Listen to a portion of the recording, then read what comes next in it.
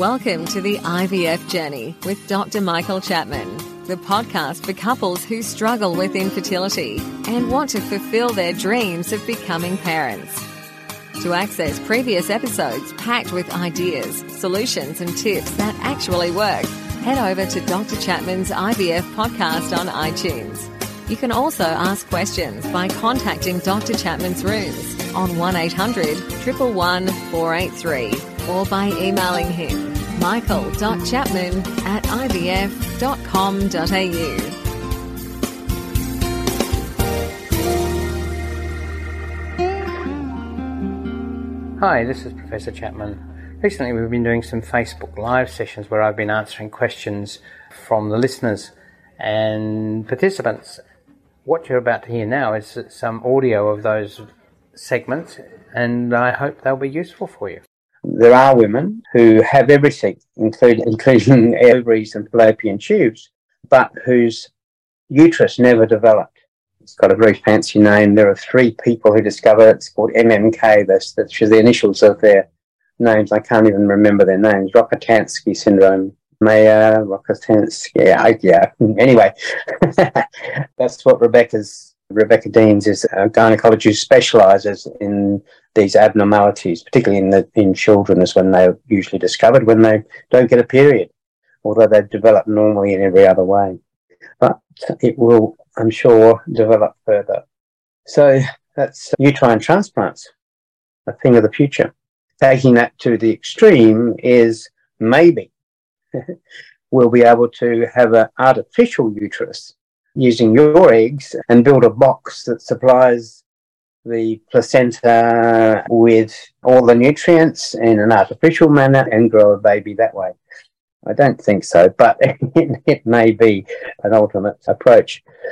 Which really takes me on to the next topic, which has been in the news just recently. Which is artificial or producing sperm and eggs from base cells called stem cells. We all have some stem cells in our body.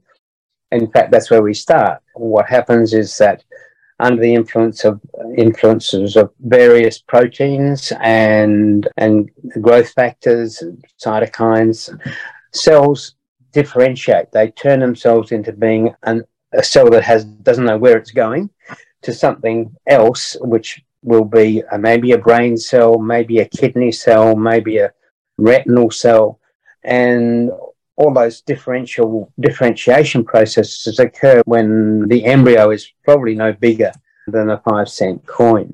All those processes are happening, and they're all coming from stem cells. Probably a decade ago, no, it's even longer ago than that, the science world was buzzing with stem cells will change everything. We'll be able to grow all the organs that we know from stem cells, and we'll do away with transplants. It really hasn't materialized. It's probably been the biggest disappointment in science in the biological area over the last 15 to 20 years. There's been a few small breakthroughs in terms of heart muscle and skin, and possibly rejuvenation of joints, of the surfaces, the cartilage. And it's those stem cells that it's thought that the plasma-rich protein, the PRP therapies, that certainly in cartilage seem to be of benefit in stirring up cells to grow the cartilage again. So going on down that line, recently there has been a mouse created from an egg fertilized by artificial sperm, so that the scientists have created the equivalent of a sperm, injected it into an egg, and a mouse has got pregnant, carried a pregnancy through to the end. And that heralds potentially a new era, because, when men can't produce sperm or the woman runs out of eggs, maybe this is a way forward. I'm not totally convinced that it's adaptable to the human yet, but obviously having now achieved it in mice, and their chromosomal genetic makeup, it's not the same as ours, but it's still fairly complicated.